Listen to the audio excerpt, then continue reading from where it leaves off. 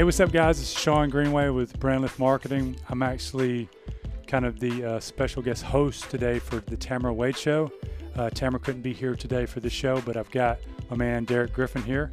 Glad to be here with you today on this podcast. Glad to be here. Yeah. So Derek is the VP of Development of Builder Side and Sell Side, correct? That's correct, yeah. Awesome. So for the past year, I've been Director of Sales and been a big impact on growing our division, and Tamara came and grabbed me and said, hey, we need to grow this even bigger. So I was like, how can we get it any bigger? And we got 12 builders that we're working with right now. And so she's like, yeah, her vision is to get even bigger and to have a bigger impact on Atlanta and some other markets as well. So with that vision cast, I'm stepping into a bigger role as a Vice President of Development. Okay. So trying to get some more builders to come on board, and then also growing our existing sales team. Perfect. And that's what we want to talk about on this show today, so that you guys, if you're a builder, kind of pay attention to this one.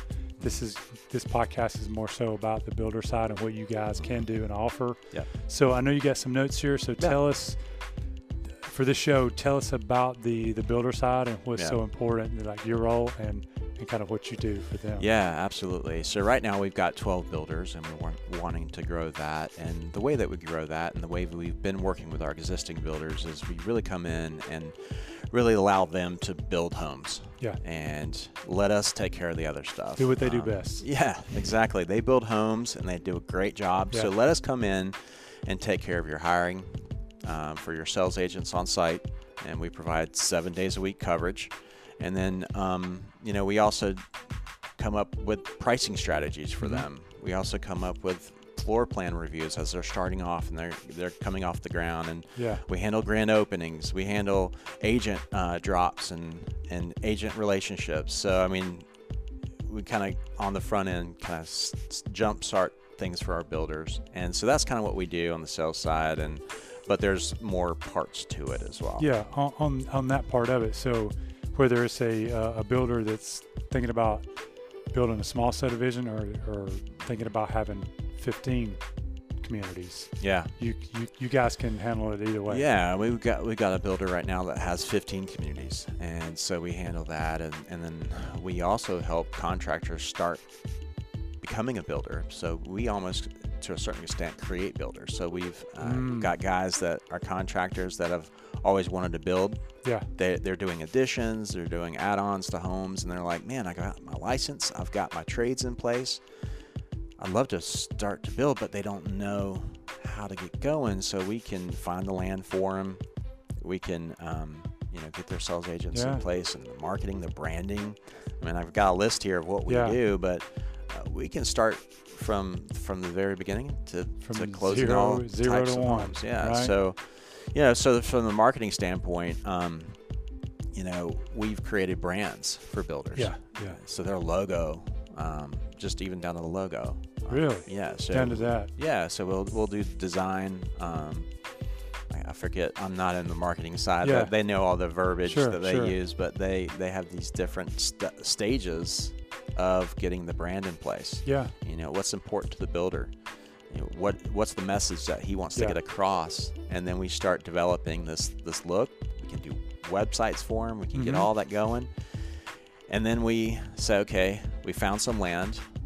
Let's now do the market research and make sure this is the right piece of land for you. Yeah. So we dive into the market research part of it, which is a huge part for builders. So Because you'll a lot of cover times, from beginning to end. yeah. So we're doing the marketing as far as the logo creation. We make sure that land's right for them, so we help them in their due diligence. We do shops, we do market analysis, and we're also pretty well connected. I've been in the industry for 15 years. Tamara's been in the industry for a while in Atlanta, and so we lean on that and we leverage those relationships, and we say, hey, what are you guys seeing? And so we know our markets, and we go into it confidently, and we say, hey, this is a great deal for you. Let's do it. And then we go into the sales and marketing piece of it where, okay, now we know we got your brand in place. Yep. We got the land in place for you. Now let's get your sales going and your overall, brand awareness going. Yeah. So then we jump into that. So, and it allows them to do even more than they ever imagined. So, and I don't know if you know this about me. before I got into the whole marketing agency side and started that, I was a lender for 8 years. And so I was in that same game you're in. And one of the things that I noticed that stood out with builders, especially some of the bigger ones, is that they had their own departments, marketing, development, all those things. And that's great. And some of them do really well at that. But one of the things that I even looked at on paper is like, they're paying this many people to do these things. And guess what? Especially on the marketing side, they ain't always doing what they should be. Right. When they can come to you guys and you're an A to Z set up to all they got to do is build and you kind of take care of the rest.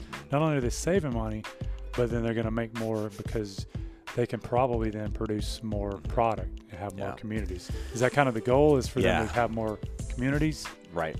And so we've got a great example is a builder that we have. He we were having lunch. He was like, Derek, he's like, the overhead that you guys are saving me is substantial. And he's like, he's able to work with his margins a lot better.